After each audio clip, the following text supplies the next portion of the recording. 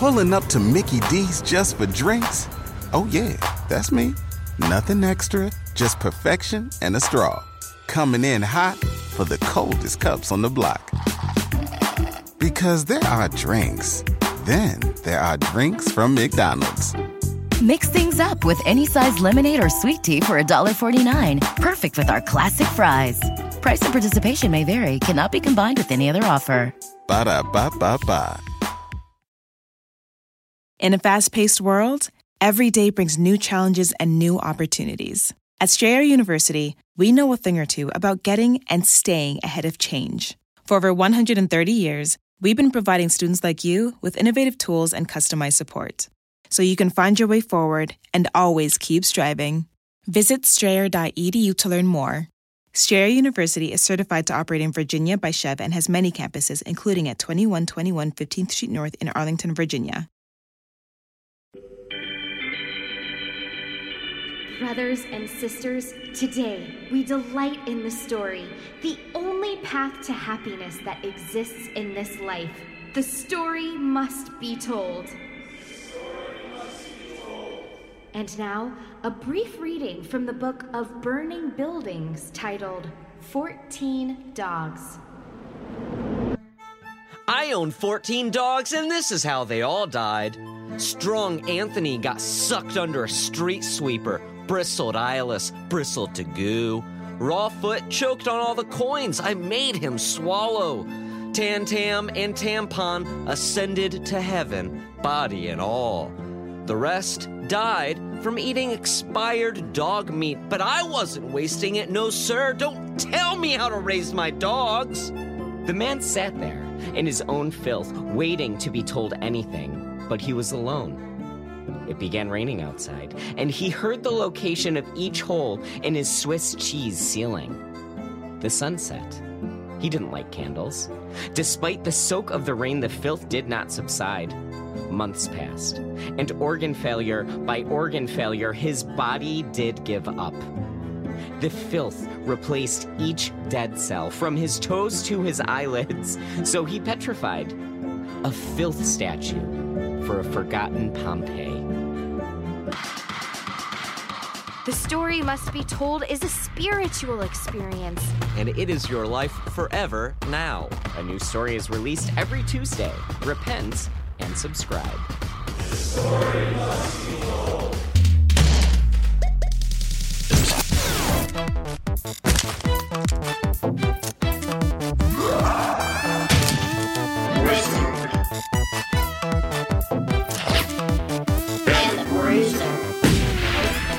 Captain's log.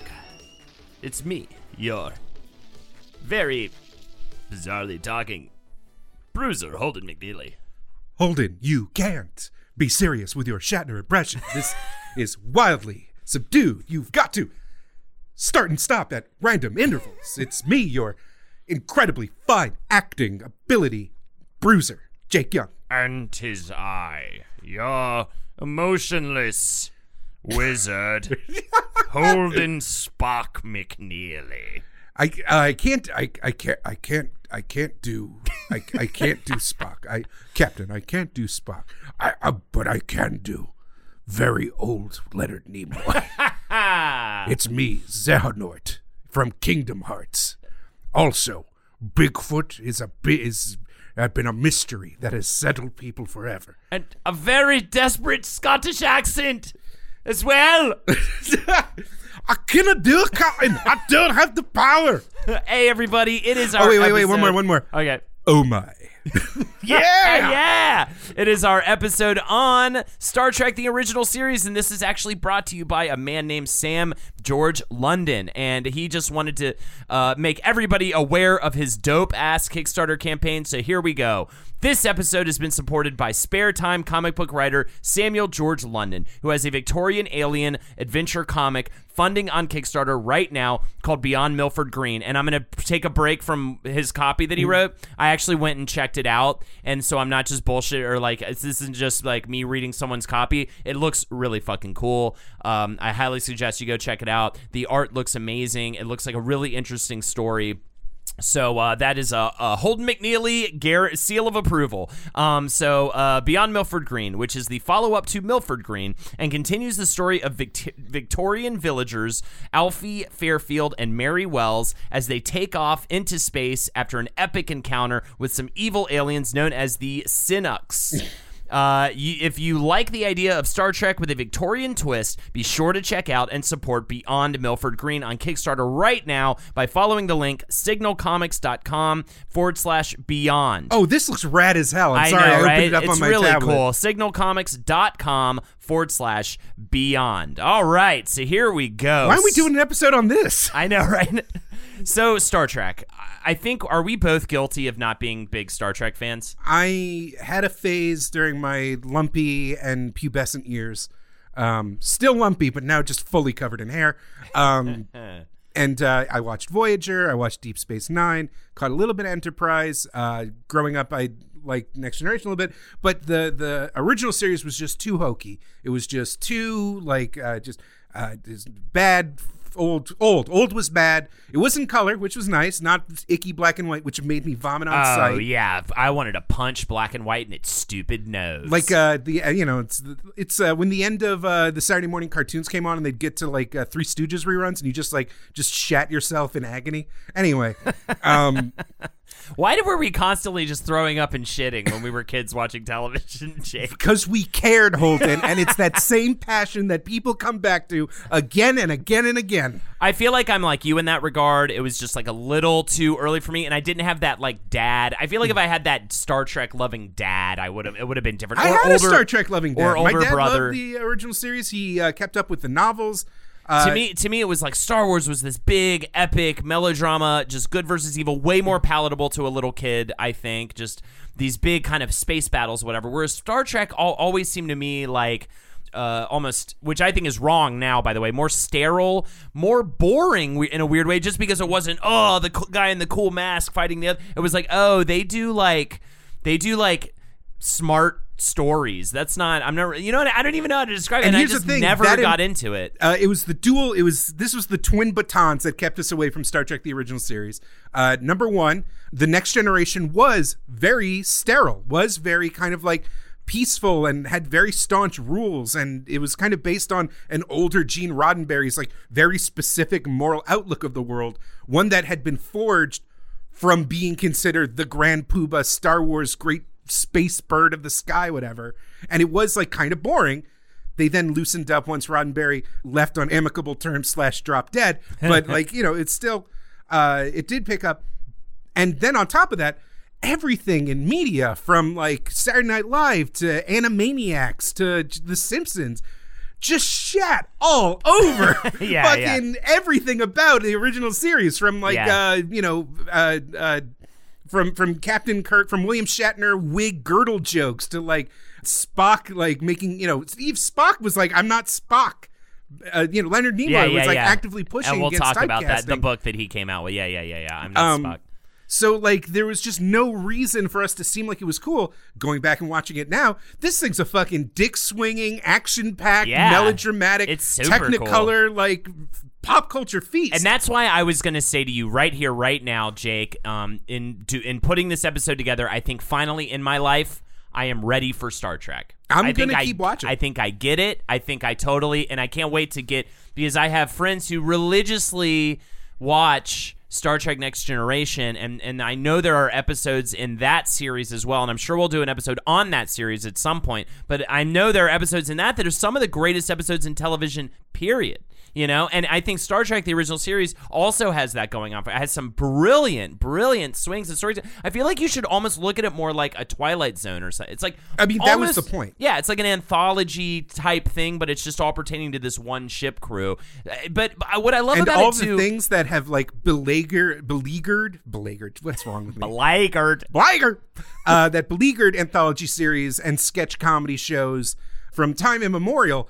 Those same production problems hit Star Trek fucking hard as hell. Yeah. This is going to be my grand theory as we go through the history here. Is my entire life I've been told with reverence that Star Trek was ahead of its time and a progressive bastion and this utopian vision of the future. And then, like, I end up watching it for the first time with, like, clear eyes.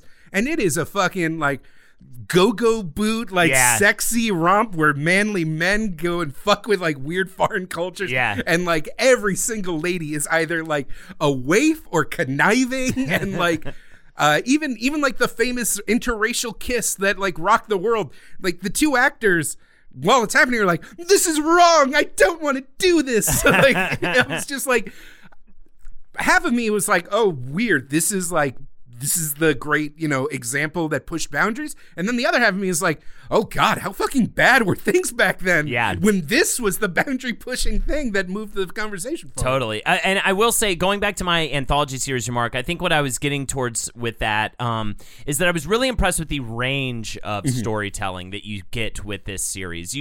You have like your list of like best episodes, just completely different tonally, I think. And so all these different episodes are just telling you interesting, different types of sci-fi stories. Some of them are action-packed. Some of them are, super like war-oriented. But then there are others that are just like these concept pieces that are so brilliant. You're right. Yes. Can I read for you the first draft of the first treatment that Roddenberry wrote that he presented to TV studios? What if I said no? I'd be upset, but then I try and shoehorn it in later because I was really proud of this find. Yes, please tell me. Created by Gene Roddenberry, first draft, March 11th, 1964.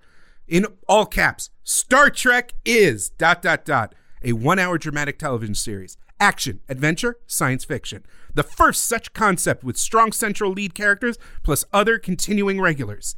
And while maintaining a familiar central location and regular cast, explores an anthology-like range of exciting human experiences. And then they go into like some of their early ideas, such as The Cage, which was the pilot episode, and The Women, and To Skin a Tyrannosaurus. From this document, of course, is also the famous Wagon Train in Space line. Yes, Wagon Train in Space, because I just forgot how dominated television was by Western TV shows, that the only way you could sell a show that wasn't Western, you had to compare it to a Western. And it's so funny now how few Western TV shows exist at all. Maybe most notably would be like Deadwood, which was canceled too early and all that. You know what I mean? It was like a kind of a failed project by the end of the day. Oh, people are going to talk about superheroes in this era with the same level of like confusion. Like, why was this? So anyways, let's get right to it. The man, the myth, the legend, Gene Roddenberry, born in August of 1921 in El Paso, Texas. His family moved to LA in 1923, and this was actually due to his father getting a job as a police officer in Los Angeles. He, as a kid, loved different pulp magazines. John Carter of Mars, I believe we've talked about that on this show before. A Civil War vet gets transported to Mars. You've got Tarzan, a man who lives in a jungle raised by apes, and the Skylark series, which is a space opera series about a man who builds a spaceship and travels to other alien civilizations. All of these, I feel like you could wrap into what Star Trek is all about.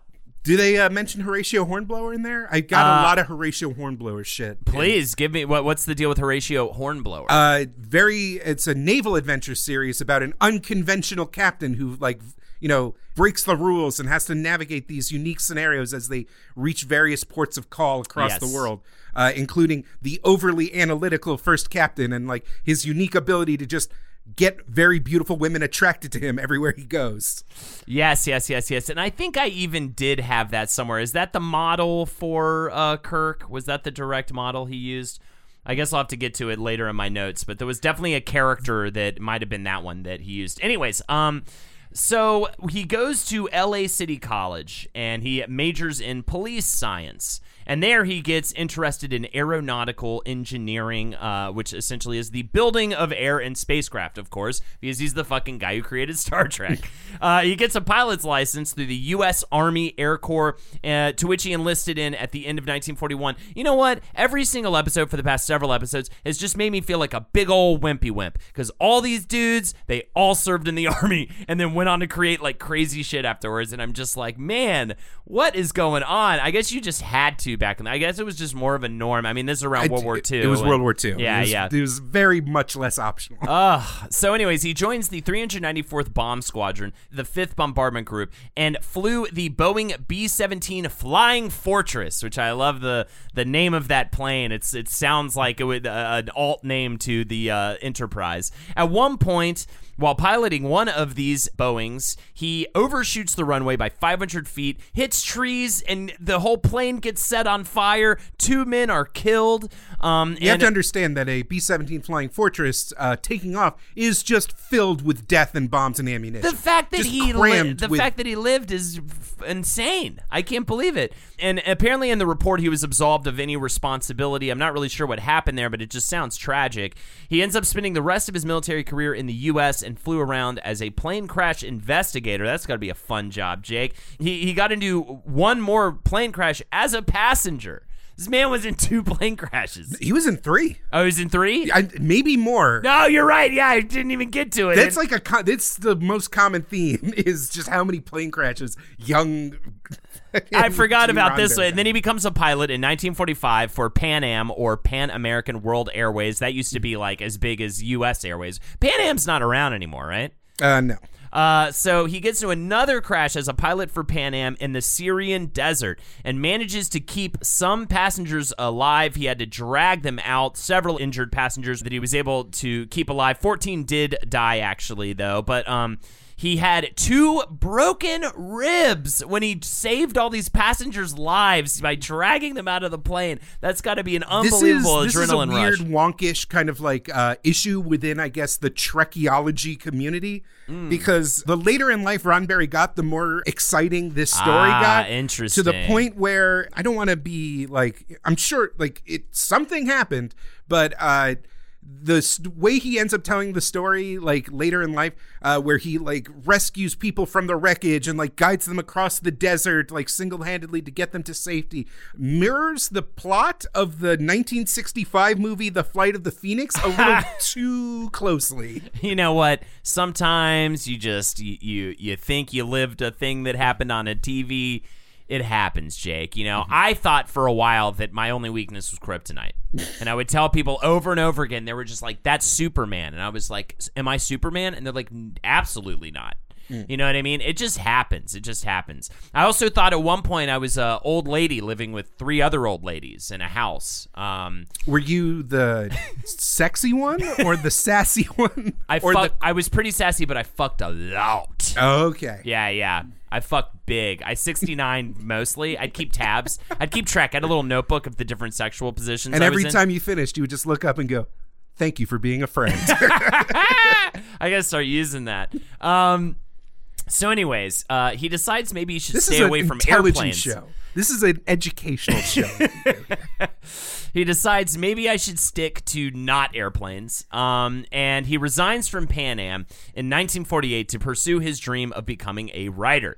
But initially, in order to get that dream fulfilled, he took his father's track, and got a job at the LA Police Department in January of 1949 and was a traffic cop for the first 16 months before being transferred to the newspaper unit, where he would become the chief of police's speechwriter. So he's even getting some writing work in his kind of day job just to suffice while he tries to be a writer in TV and film. He gets his first foray into television as a technical advisor to a show called Mr. District Attorney, because he has this specialist now. He has all this flight training, but he also has all this like law training, and he's able to actually sneak in with that previous experience. And it actually leads to a writing job on that show under the pseudonym Robert Wesley. Now, this gets him in at a place called Ziv Television Programs, because I guess we should explain a little bit about how things were back then. Back in my day, you fucks, we only had 3 actually, this isn't back in my day. This is back in my dad's day.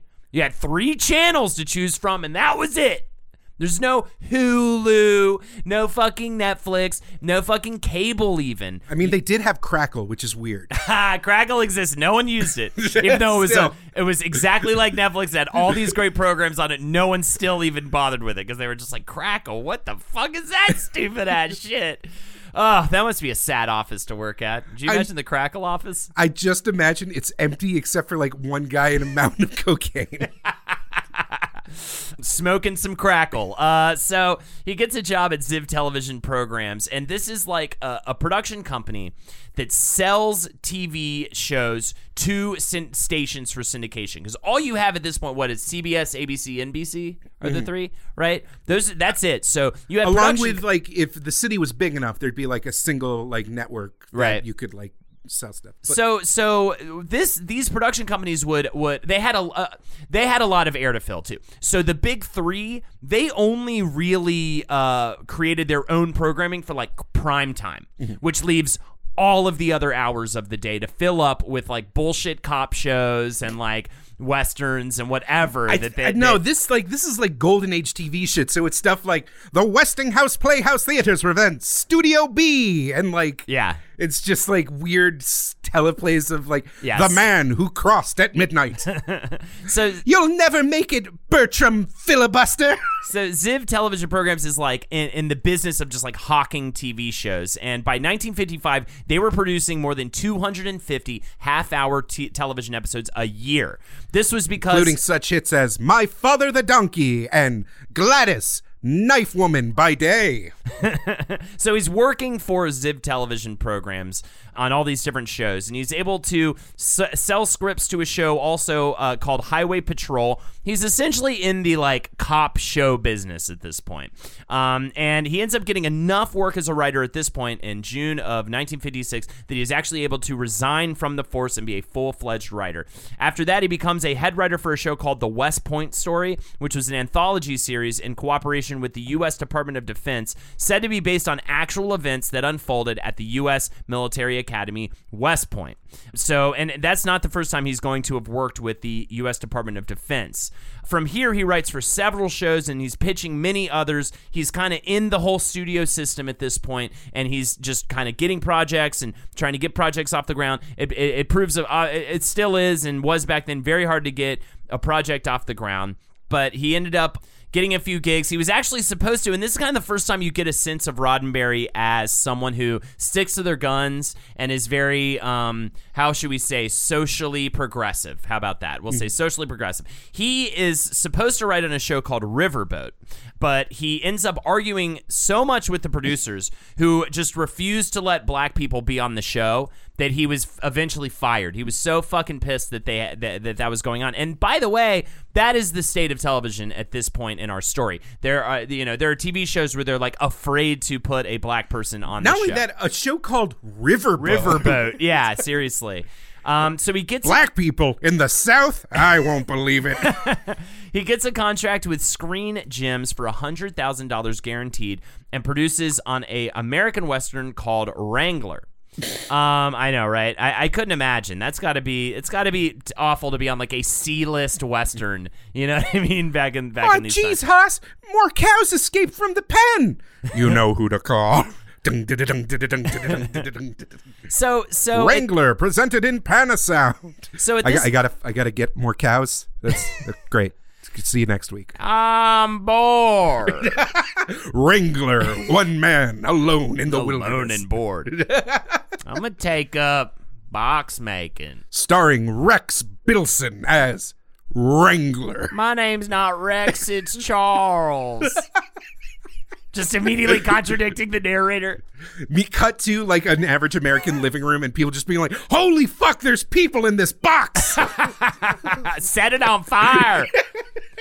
Hey, that's me, Charles. I'm now in your room. Because television was magic back at this time. Presented by Borium Phosphate Soda. Borium, now that? With less lead. What does that even mean? So the past is funny to me because all the people there are dead now. Are dead and stupid.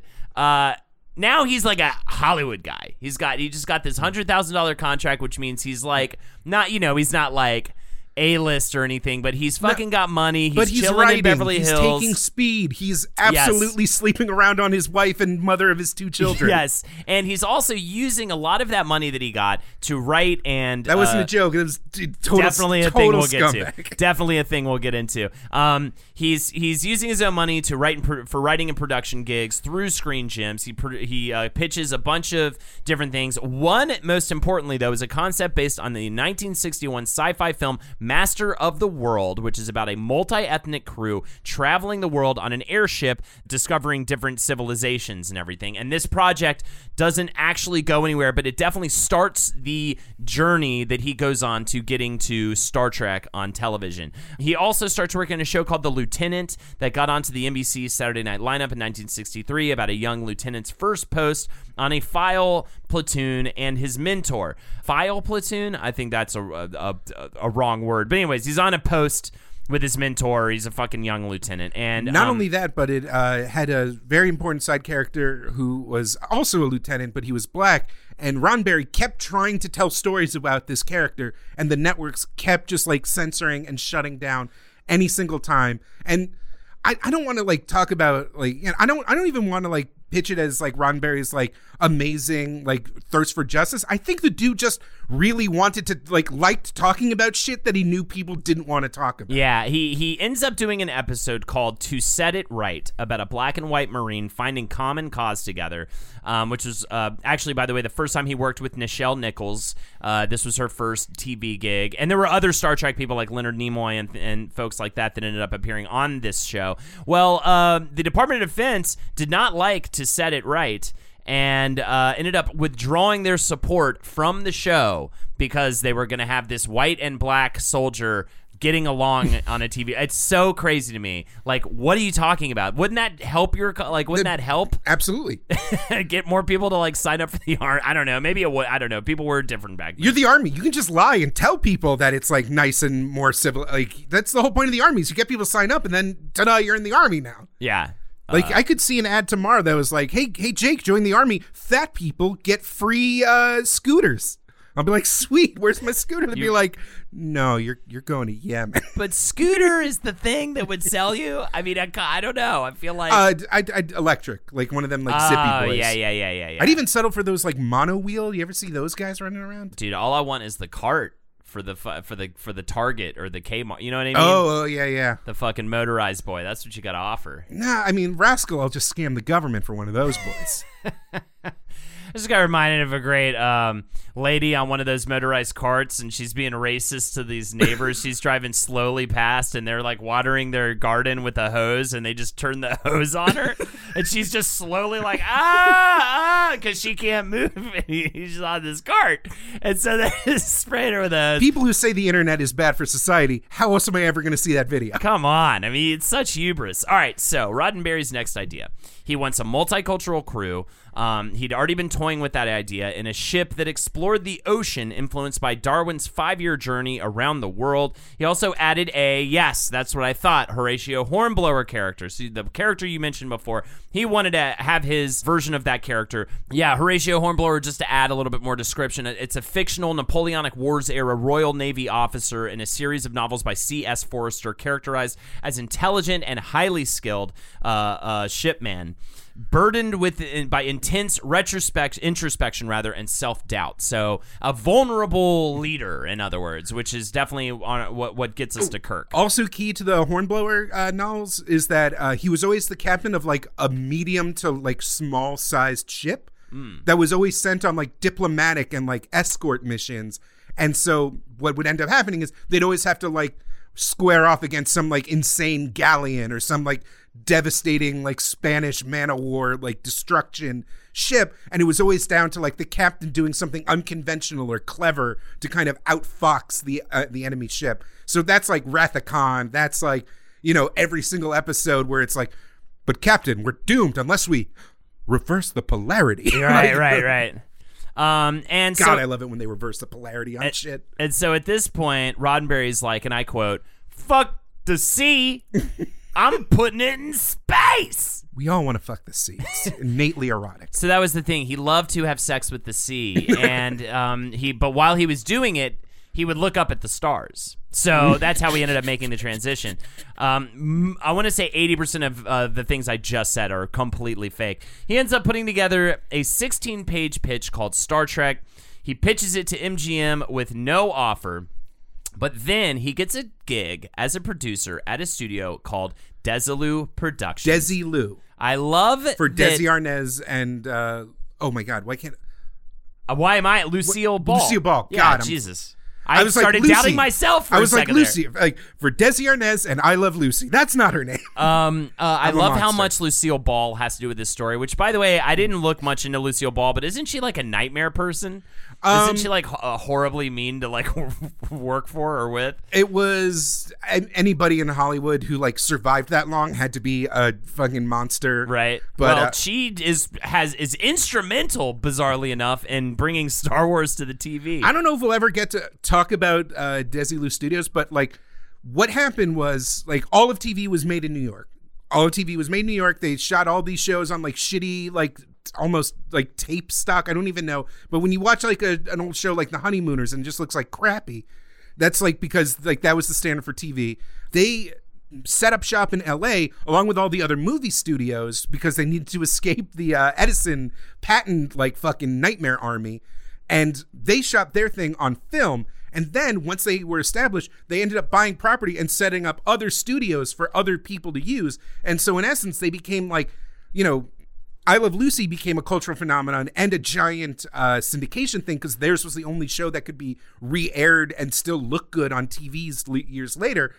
And anybody who wanted to make a TV show basically had to go through them in LA. So they were this, like, we think it as the I Love Lucy company, but they were a fucking juggernaut at the time. But the problem, were they? Because I had seen here that they didn't really have a hit since I Love Lucy. That they really hadn't had a big success and they were kind of desperate at this point. Whether the production company had a hit, I don't know, but they were still like, their studios were still like highly in demand. Gotcha. So Roddenberry takes his idea to the head of programming there, a guy named Oscar Katz, who helps him pitch the show to the networks.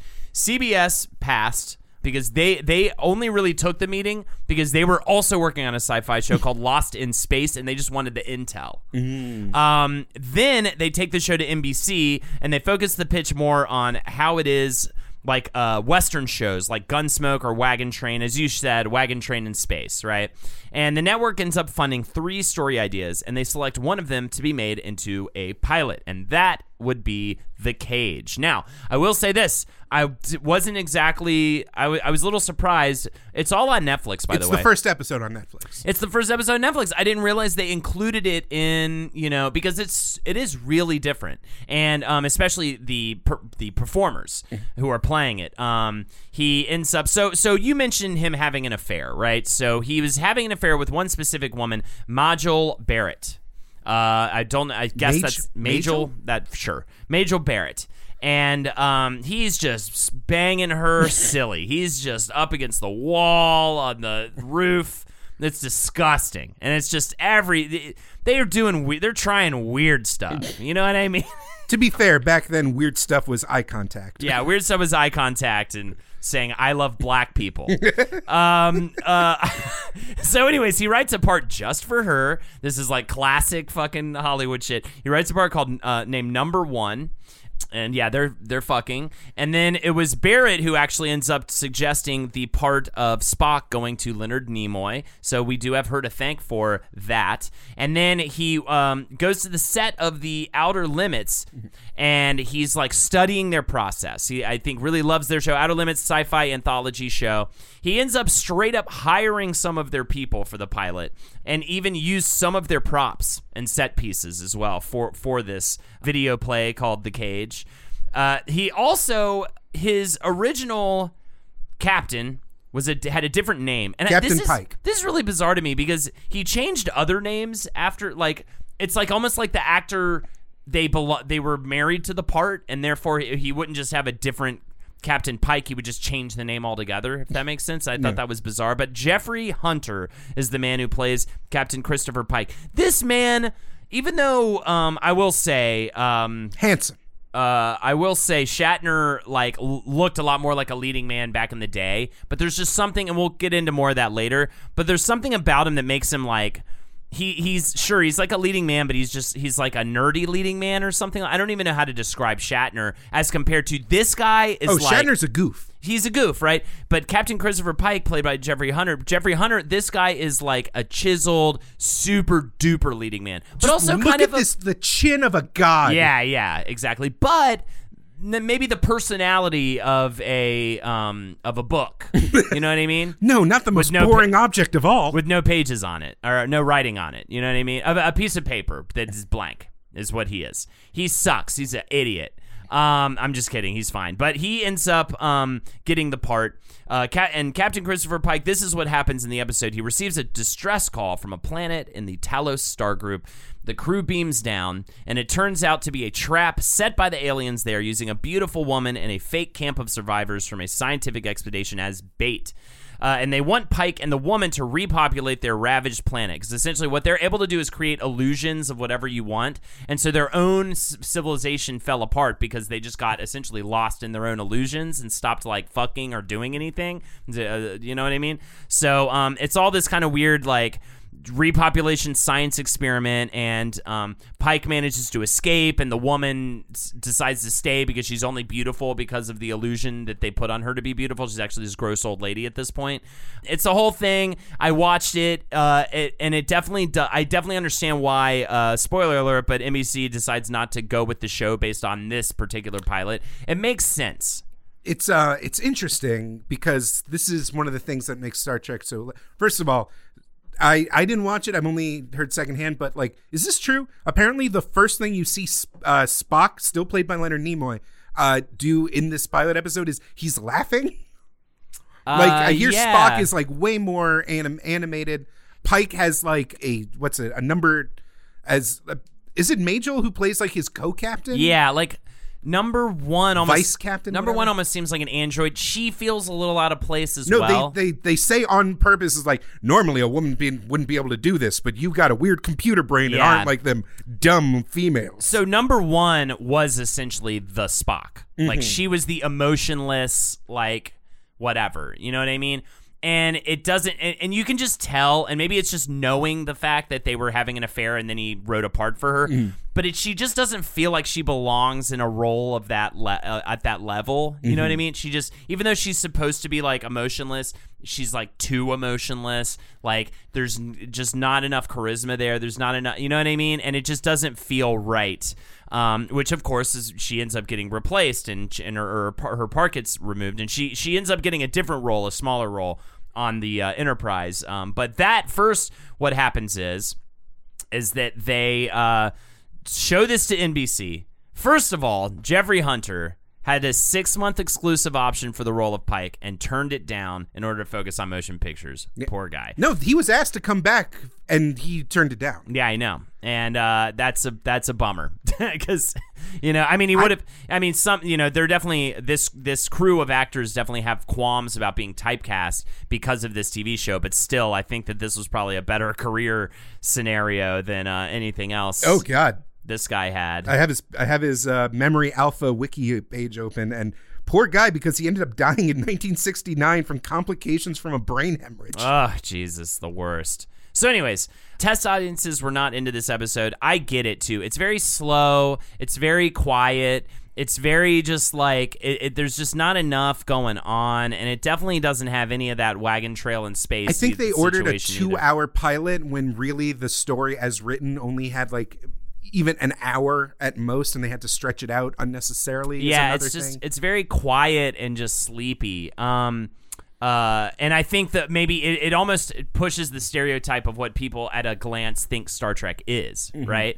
Just like too cerebral, too quiet, too whatever. But what's fucking crazy is that NBC ends up ordering a second pilot, which is incredibly unprecedented. Not only that, a second pilot for a production as expensive as the first pilot. Yeah. Which costs like $3 million in today's money for just to test them up, just to like see if it works. And apparently Lucille Ball was like super instrumental in convincing NBC to let them try again. So Roddenberry, he works on a few scripts, but the one that he worked on with Samuel A. Peoples, which is titled Where No Man Has Gone Before, is the script that NBC decides to run with. And apparently this guy, he's a big Western writer. He wrote on Bonanza. He wrote on The Legend of Jesse James. He's the fucking man, and they pull him in to work on this thing.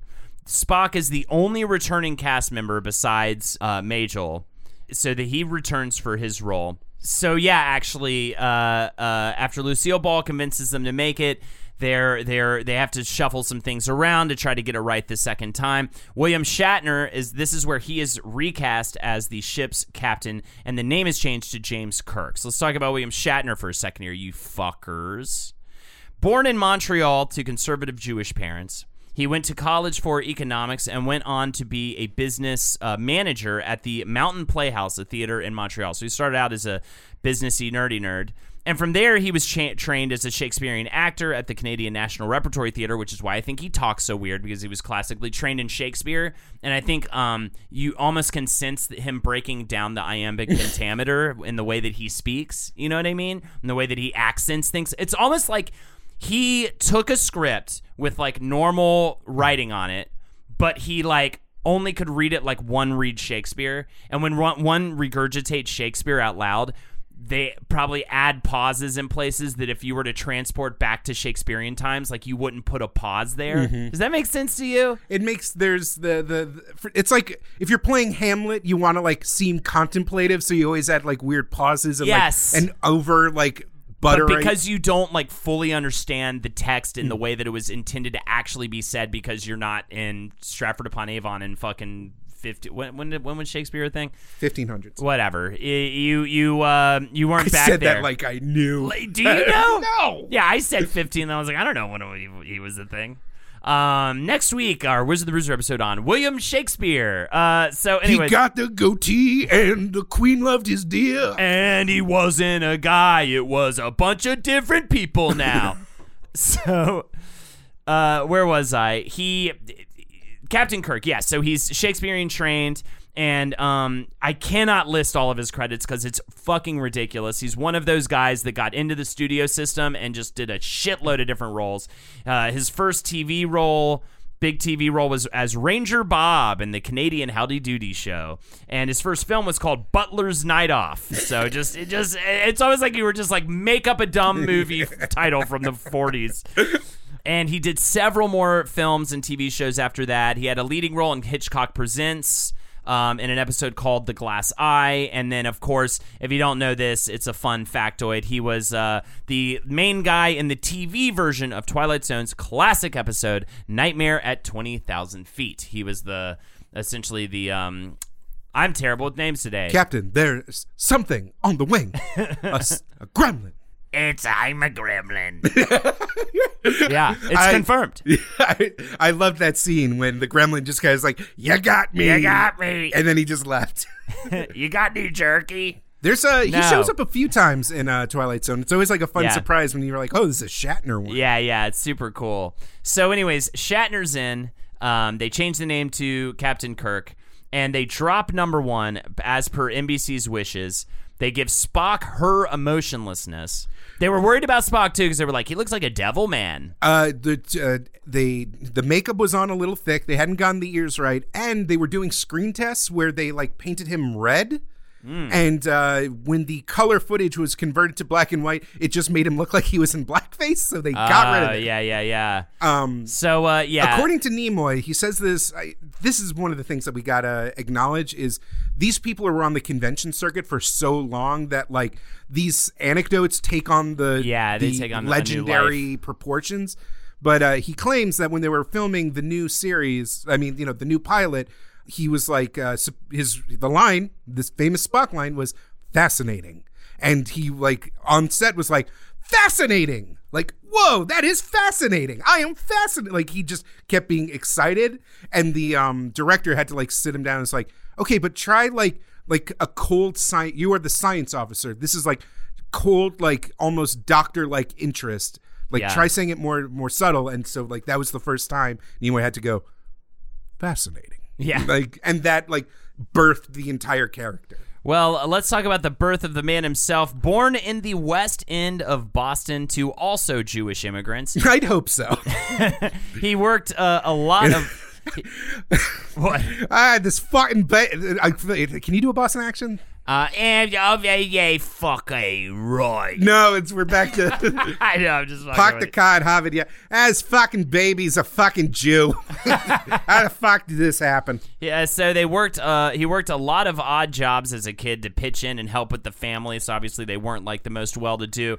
But pretty early on, he wanted to be an actor. He also had a phenomenal singing voice. He got a part in a play at the age of 17. This is a story I heard about Leonard Nimoy's phenomenal singing voice. The bar mitzvahs? His bar mitzvah was such a fucking roof burner that another synagogue asked him to come the next week and do it again. And William Shatner had a quote where he's like, "He's the only man I know who got like rocked two bar mitzvahs or something like that." It sounds like a Shatner. So anyways, he's decides he wants to be an actor. He gets a part in a play that was so just amazing. It was a play that really resonated so much with him because it was about like a poor Jewish family. And it was that play at the age of 17 that convinced him to really pursue it for life. He ends up going to Boston College for drama, but then moves to L.A., and he's a big Stanislavski guy, big method acting guy, really into that kind of thing, into really trying to live the life of the part you're trying to play. He ends up, like everybody else, serving as a sergeant in the U.S. Army Reserve for 18 months. And after that, in trying to get work, he went through kind of a similar thing I went through at one point in my quote-unquote acting career. He realizes, like, he did a Taco Bell commercial. He did a Taco Bell commercial. He in his underpants. No, he realized he was just like, and for him it was his slender appearance, and he had some other reasons for it.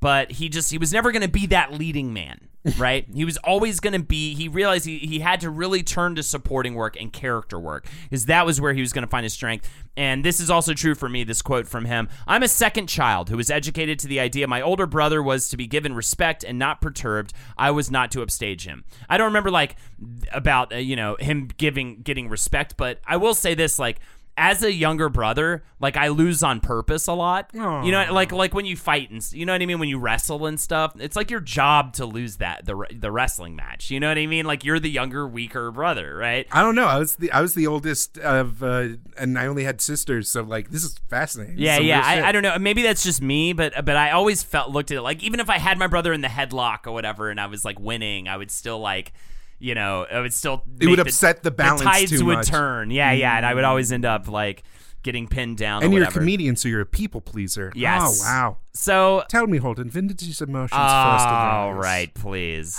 Tell me about your foster? All right, please. What was it? Psychic. What was Psychic Jerry? Psychic Jerry. That's that's a Patreon bonus episode. You got to listen if you need. There you go. If you need famous terrible German accent man. Psychic Jerry. So he did over 50 small parts for shows like Perry Mason and Dragnet, along with a bunch of B movies, horror, sci-fi movies with hilarious names. A couple of times got it having to tan up and play a Native American in various westerns. Mm-hmm. And he ends up appearing with Shatner actually in the spy series The Man from U.N.C.L.E. Okay, so you've got those guys. You have Majel Hudek as back in the role of Christine Chappell, which I believe is the assistant to the doctor. And then James Doohan is added to the cast as Chief Engineer Montgomery Scott, and he actually didn't have a name until James started just trying a bunch of different accents. They asked him. They were like, let's just start running through your accent work. Just do your accent work, and they landed on Scottish, so that's why they gave him the name Montgomery Scott. Also, there's an actual established thing where back in the height of the naval era, a great deal of British shipyards were based out of Scotland, and so the idea that the guy who actually knew where all the valves and where everything was built, the engineer, was Scottish because they built the fucking boats. So it wasn't. Right. It fit an established trope. It wasn't just random that a kilt wearing bagpipe huffing Scotsman was just in the engineering room. Right. Haggis choking, fucking iron brew swilling. And you also we must also mention, you've got Leonard McCoy coming in as this sort of foil to Nimoy. That was a big part of the show, right? That you have this very kind of emotionless, analytical character. And then you have McCoy, who's all gut, who's all emotion. And you've got Shatner in between them as Kirk, trying to sort of balance it out and solve the problem sort of by hearing both of them out. And so would you call it the id, the ego, and the superego? All right, Psychic Jerry. Look, I don't know anything about any of it, okay? I know that, like, of course, I've always wanted, like, with my mother or whatever.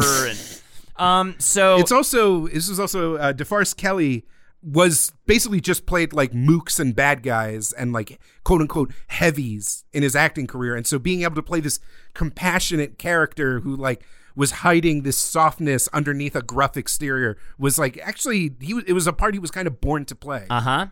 And then, of course, you have George Takei, cast as physicist Sulu, and he was later then changed to the helmsman of the Star Trek Enterprise. Then you have, and this was all, by the way, for the episode, for the second pilot, Where No Man Has Gone Before. This is all kind of where it all comes together. The director of photography, by the way, was Ernest Haller, who won the Oscar for Best Color Cinematography for Gone with the Wind. So you've got some real brass here making this thing. James Goldstone, the director, actually had to convince Ernest Haller to come out of retirement for the gig.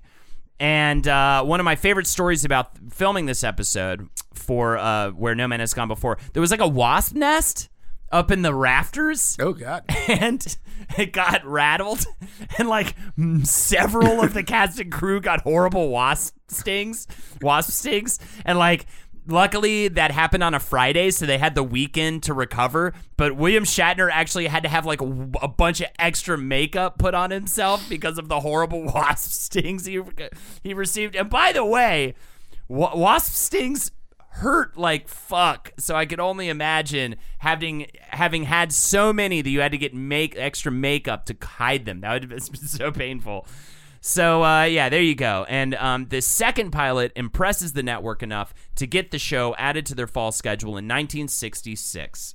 You do have DeForest Kelley replacing the original ship's doctor as the character Leonard McCoy. Oh, that happened after this. Gotcha. And the communications officer, Lieutenant Nyota Uhura, is added, played by Nichelle Nichols, and this is a huge deal because that is the biggest part that an African-American had on a big TV show like that up to this point. Specifically, this is the quote that a lot of people throw out when talking about Nichelle Nichols' role. It was that she was like literally the only black female character on screen that wasn't a maid or like a housekeeper. Yeah, it's crazy. The name Uhura comes from the fact that she was holding a book when talking to Roddenberry with the word uhuru on it, which was I forgot if it's Somali or another African language, the word for freedom. And they kind of like switched it around to sound like more feminine. And this is she wasn't given an official first name until like the late 90s. Yeah. So for the longest time, she was just Uhura. So the Enterprise itself. You have art director Matt Jeffries to thank for that. He designed most of its interiors and the starship. I just want to say, Matt Jeffries, what were you doing that you made every single panel and console on the Enterprise look so delicious? Yeah. It's a fucking Willy Wonka factory covered in fucking tropical lifesavers. Yeah, I'm not crazy, right? Those panels look tasty. I just want to pick one up and taste the snozzberry. Matt Jeffries, also Army guy. He was a flight test engineer during World War II, so he's got really good intel on how to make delicious-looking airplanes. He also designed the phasers, the Klingon logo, and all these other props. He was incredibly pragmatic. Does that mean he's the guy that gave us the flip-up communicator and just gave us basically the future of cell phones? No, a different guy did that, and I will talk about that guy. There's a separate prop guy. Matt Jeffries just ended up also doing prop stuff. But he was a very pragmatic guy in the sense that there's all these details about the Enterprise that make sense on a like a logic level, like where the thrusters were as opposed to where the rest of the ship was, and they kept them very separate because of how dangerous the thrusters would be. You wouldn't want to keep them next to the hull, you know what I mean, or where all the people are congregating, right? Just different things like that. He put all the ship's workings on the interior to avoid them having to spacewalk. There was like nothing outside that you would have to go fix the ship. You have to leave the ship to fix it. His design actually influenced the U.S. Navy Master Communications Center at the Naval Base San Diego, and I love it because he never watched Star Trek, because, as he puts it, they turned his Navy-esque bridge into the lobby of the Hilton. So maybe he wasn't the one who made all those delicious-looking things. Maybe some other guy came in and was like, ooh. Well, this was a big deal that I don't have a direct quote or like who to attribute this to, but Star Trek was shot for color TVs with them in mind, not just like having a separate color feed for the random weirdos who like just happened to have shelled out for a color TV, because it was still, it was like 4K TVs before back in the HD world. This was an extravagance, but the team at Star Trek really had color in mind. So like when enough people did have color TVs, again, it's another reason why the show popped so much and was so beloved in syndication. Totally. And then you've got a very horny costume designer named Bill Thies.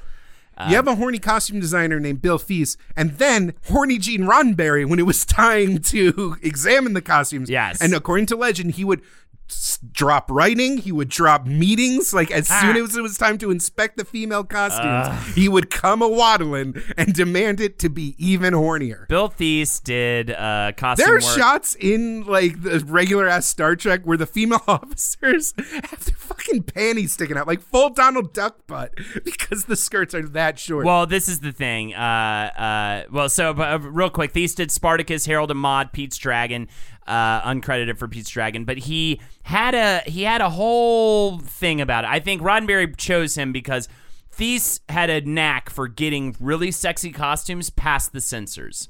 He had actually what he called the Thies titillation theory. He had his own sexy costume theory. He said, and I state, the sexiness of an outfit is directly proportional to the perceived possibility that a vital piece of it might fall off. Isn't that amazing?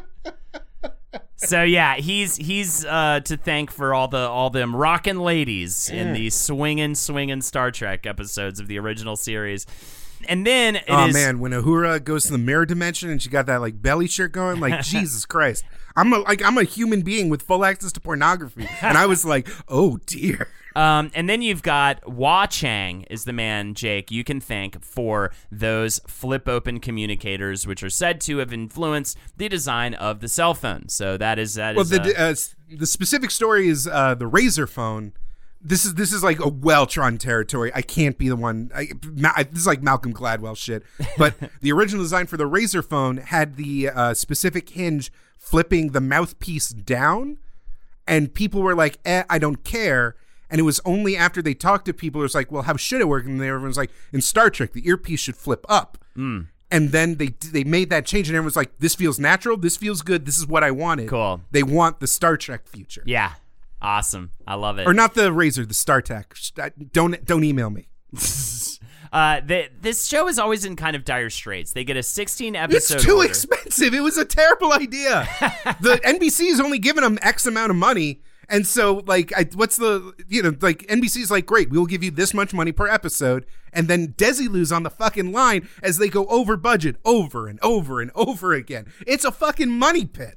But the problem for NBC is that the people who are watching this show, who are big fans, are what Roddenberry refers to as quality audience, which literally means upper income, better educated males. So the people that are loving this show is referred to as that. As Simpson fans refer to them, the nuts and gum demographic. So these people who are very good at writing very eloquent letters and who are very avid about the show this show, they are the ones that really are pushing to keep it alive and really like just you can't stop them. You know what I mean? So even though the ratings are declining as the first season goes on, NBC ends up ordering 10 more episodes for the first season. And the only problem is that it was pushed to a Friday night slot, which made it difficult for the young viewers who liked it to actually catch it. It was like Friday at like 10 p.m., which is too late for kids, and teenagers are already out the door. And already out, right? So this brings us to season 2. Then this is when the show really starts to, really kind of get its back against the wall. You even have William Shatner preparing for other projects. He had no idea the show was going to last past season 2. Season 2 is interesting. Leonard Nimoy almost leaves the show because the fan response, Spock is the star of the show. It's a huge amount of tension on set. I think the actual like number of fan letters is like 10-1 Spock to Kirk, and Spock and Nimoy is like becoming a lead that role, leading man, yeah. But he's still under contract as a side, as a featured character. Shatner is pissed off and like trying to hold on to control because he doesn't want to be overshadowed, and thus some of the weird hammer incidents that happen in the show.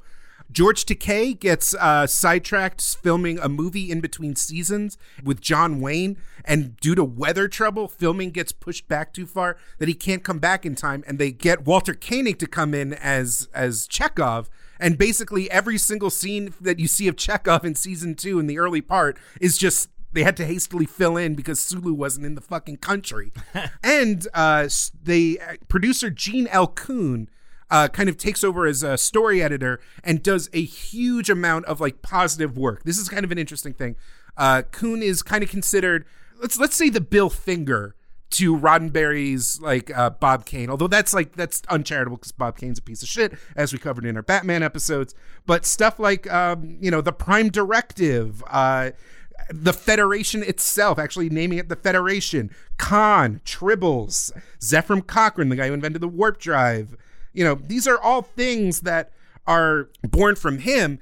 And Roddenberry got distracted by a side project also during season 2, leaving Kuhn basically full control. And that's when the show is actually free to be more charming and be more personable and be funnier. Mm-hmm. Some of like the most beloved like character moments are from Kuhn's writing, because even though it's they didn't have a specific writer's room, they would reach out to a lot of disparate kind of freelance writers to cover episodes for the anthology like system. It was up to the producers to kind of gloss over and make sure that the characters were consistent from episode to episode. And so when Gene Roddenberry comes back, the one thing he's terrified of is the show getting too goofy. That's Lost in Space. He witnessed how Lost in Space became the campy, from like serious, science fiction show to just campy like fucking thing. He leaves Gene L. Kuhn in charge, and Kuhn co-invented the Munsters. This is a comedy sitcom writer. Yeah. And when Roddenberry comes back from his absence, he's literally witnessing the scene from The Trouble with Tribbles, where James Kirk is getting pelted with fuzzy balls and everybody in the studio is having a laugh riot. And he, basically storms into Kuhn's office, tells him, like, you're fucking out of here. You're ruining my baby. Kuhn's like, I'm under contract, bitch. You can't do nothing. The two were never like the same, but the writers and like the other producer of the show loved Kuhn's work and were so indebted to him that he actually ended up writing season 3 episodes under a pseudonym as to not piss off Roddenberry. That's amazing. Yeah. And I mean, this show during season 2, he's worth a mention. Oh, for sure. And this show, and in season 2 too, another person's worth a mention, because there really wouldn't be a Star Trek universe as we know it without, I think, Joe Trimble. It's BJO. I don't even know what, but Joe Trimble, this lady, she was like a socialite in the sci-fi scene. She was like one of the first people going to conventions and getting really supportive of the whole of Star Trek on a whole. And Roddenberry secretly funds through her a big Save Star Trek campaign. Joe Trimble did an interview, and I have this quote here, and she seems like a pretty rockin' lady. She said, NBC figured Gene Roddenberry for a loose cannon, and they were right. Gene was as iconoclastic as he could possibly get away with, and he suffered a fair amount of slings and arrows due to his unrelenting envelope pushing. NBC was also convinced that Star Trek was watched only by drooling idiot 12-year-olds with no buying power. They managed to ignore the fact that people such as Isaac Asimov, a multiple PhD, and a multitude of other intellectuals enjoyed the show. So, of course, the suits were always looking for reasons to cancel shows they didn't trust to be raging successes. They used faulty Nielsen rating numbers to prove that Star Trek was failing badly and decided to cancel it. Fans decided to take action, and we did it very well. Thank you very much. So well that NBC came on in primetime and made a voiceover announcement that Star Trek was not canceled, so please stop writing letters. And the way they did this was in a kind of interesting way. They would mimeograph newsletters, and they mailed them to these addresses that they were collecting from conventions. So they ended up getting 4,000 addresses. And these newsletters, they had guidelines for the letters, how they needed to be written, and they asked each person to write a letter and then pass the information along to at least 10 people, asking them to write a letter and pass the information as well. Thus was the rule of 10 born. So NBC ends up receiving 116,000 letters, though other people claim that it was actually more like 1 million letters. There are other events staged as well around this time. 200 Caltech students marched to NBC's Burbank studios to protest, and there were also demonstrations held by Berkeley and MIT students. So at this point, they had to just renew it, which is crazy. So it was like letter writing campaigns could actually make this kind of a difference. You do see this a little bit today. People outpouring, how do we save the show? I think like Community, Brooklyn Nine-Nine. I mean, it happens today as well.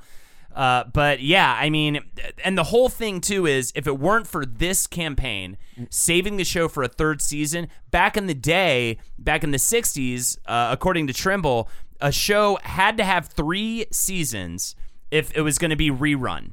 So getting to season 3 with this campaign set us up for all of the other Star Treks that we have, all of the movies, none of it would have existed without this campaign. We also have to acknowledge another reason why NBC was so eager to dump the show is dealing with Roddenberry himself. Roddenberry was, besides standing up for various important social issues, was openly shit-talking the network in interviews. Again, way over budget. Yeah. This fucking show was producing what were essentially hour-long movies on a radio show's budget. So it's season 3 that they're moved to 10 p.m. on Friday night. And getting moved to that awful time slot, by the way, it means that ads cost less, which means their budget is severely cut. So they have a terrible time slot. Desilu loses control of the show. They get transferred over to Paramount, who specifically were like, hell yeah, Desilu was in huge financial trouble because Star Trek, and I believe there was some spy show that whose name escapes me, were the 2 most expensive TV shows to produce at the time. Mission Impossible? That was the other Desilu show, so maybe not Mission Impossible. Maybe Mission Impossible. That was shot on location all the time, so maybe. So Paramount was like, wow, thanks for fucking over this competing studio. You're not going to do the same thing for us. Your budget is slashed. We're not going to take any shit. And we get, it just, so they moved time slots and there was a huge drop in quality.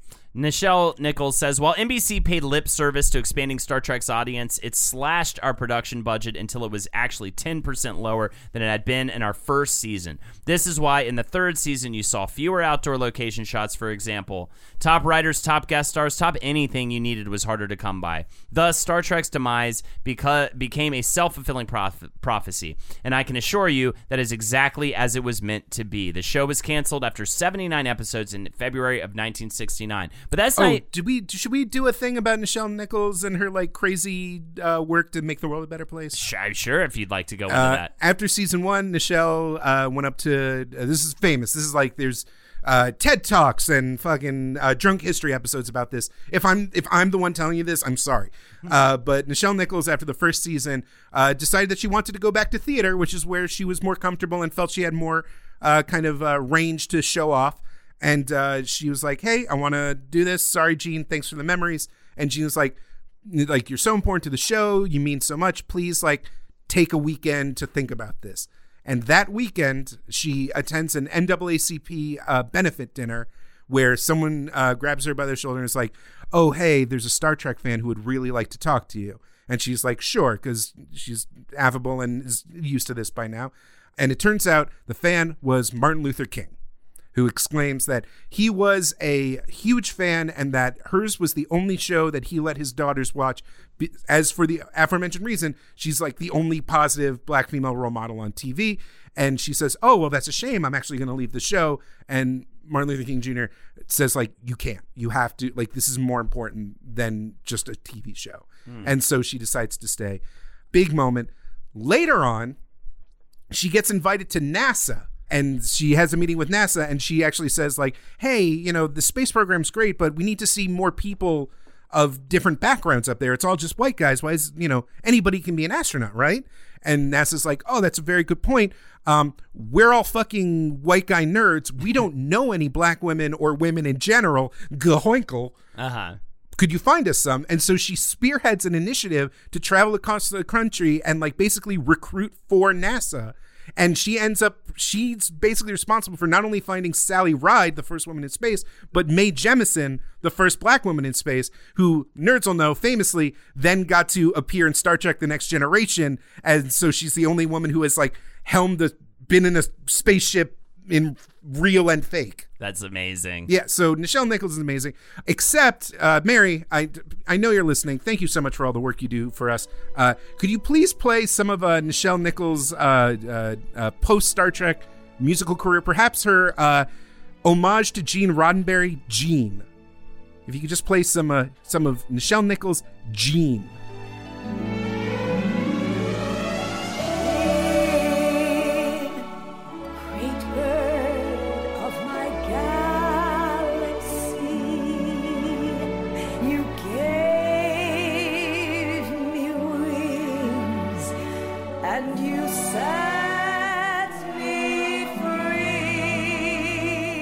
It's a great song if you listen to it 15 times. So Star Trek, the reason why we haven't even gotten to, and I'll briefly go over this, the reason why it's endured.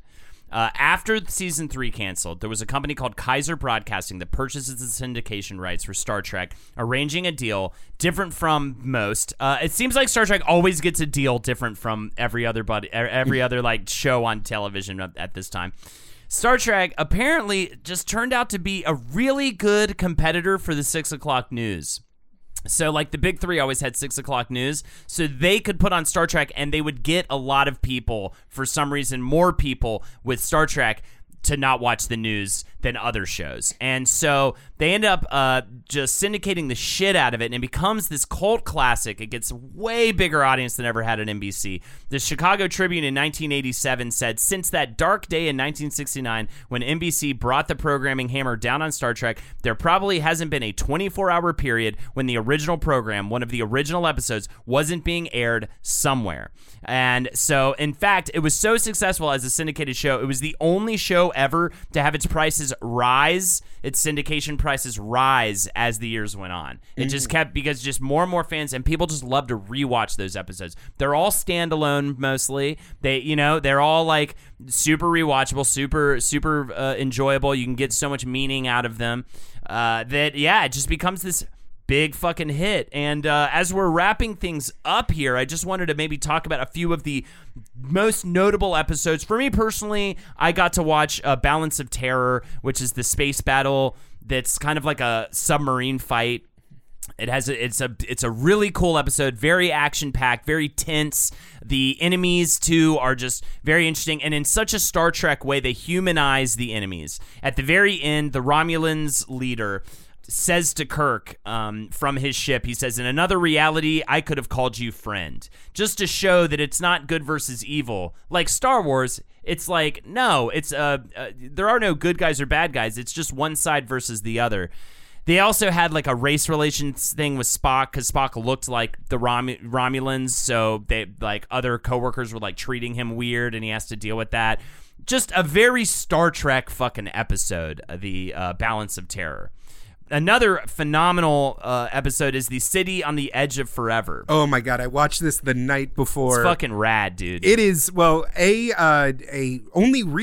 relatively recently attributed Harlan Ellison, who we've talked about a million times, wrote this one. Yep. And the whole thing does, like, they do a very cursory thing to get Spock, McCoy, and Leonard Nimoy down onto a magic time portal so they can transport them back to the 1930s. Yes, during the Great Depression in New York City, and essentially what happens is... So the whole thing takes place in, quote-unquote, past Earth. Yes, and McCoy ends up saving a woman's life, and then you find out later that if that woman would go on to like form this pacifist group that would lead to essentially the world losing against the Nazis in World War II and having the Nazis dominate the world, and which leads to a reality where the Enterprise never existed and all this stuff. So essentially, what ends up happening is Kirk falls in love with the woman, but he is forced to hold Edith Keeler, as played by the most 80s lady ever, Joan Collins. Yeah,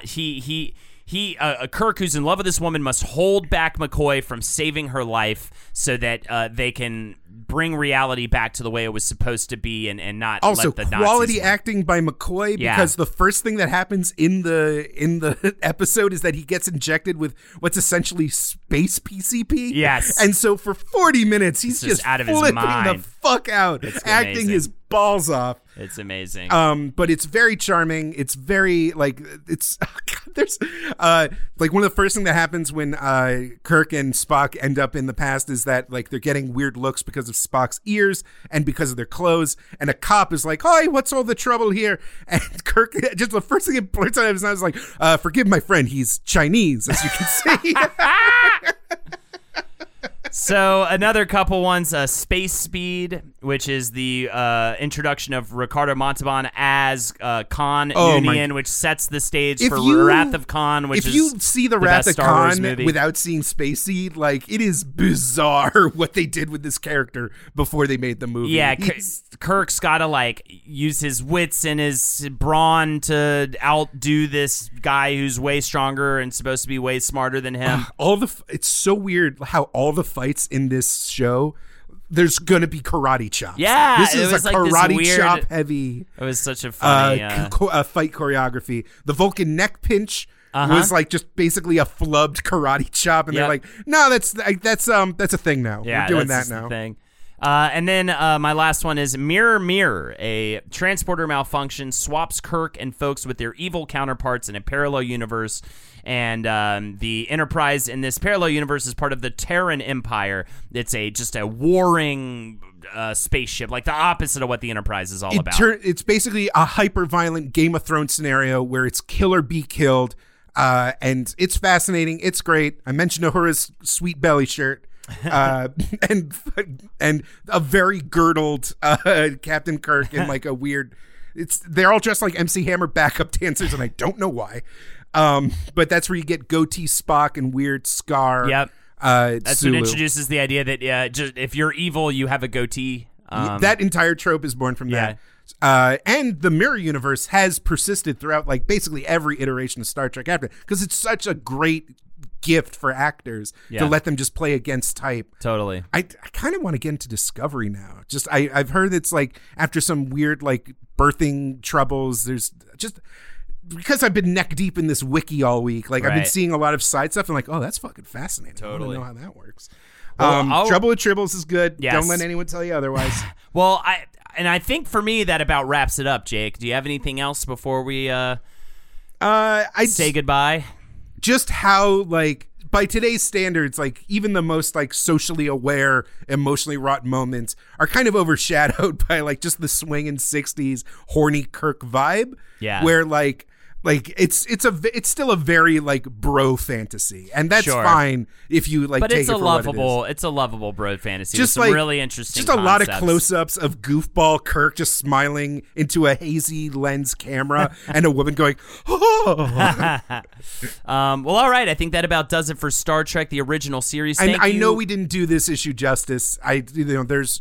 If you're an honest-to-God Trekker, like, please let us know what we could have done better, because it's so much to cover. But this was, if you're new to it or if you've never touched it like we did, I hope we have opened your eyes. Please, definitely opened my eyes. I thoroughly enjoyed watching these episodes and learning about all this. So I think that about does it. If you'd like to support us further than just listening and writing a review on iTunes, check us out on Patreon, patreon.com/WizBrew. You can follow me on Twitch at twitch.tv/Hold Ho. And you can follow me on Twitter at BestJakeYoung. And hey, if you, I don't know, like really good comedy shows and sketches and comedy comics and laughter and just like chilling out on Discord with a bunch of people, maybe check out dropout.tv. I'd like it. And to all the people that discovered us just now, thanks to the last podcast on the left, sorry, this is the show.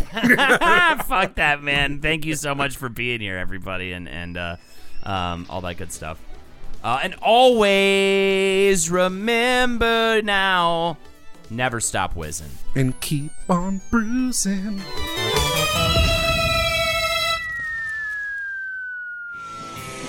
This show is made possible by listeners like you. Thanks to our ad sponsors, you can support our shows by supporting them. For more shows like the one you just listened to, go to lastpodcastnetwork.com.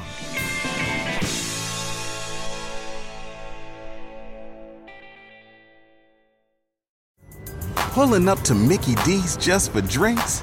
Oh yeah, that's me. Nothing extra, just perfection and a straw. Coming in hot for the coldest cups on the block. Because there are drinks. Then there are drinks from McDonald's. Mix things up with any size lemonade or sweet tea for $1.49. Perfect with our classic fries. Price and participation may vary. Cannot be combined with any other offer. Ba-da-ba-ba-ba. In a fast-paced world, every day brings new challenges and new opportunities. At Strayer University, we know a thing or two about getting and staying ahead of change. For over 130 years, we've been providing students like you with innovative tools and customized support, so you can find your way forward and always keep striving. Visit strayer.edu to learn more.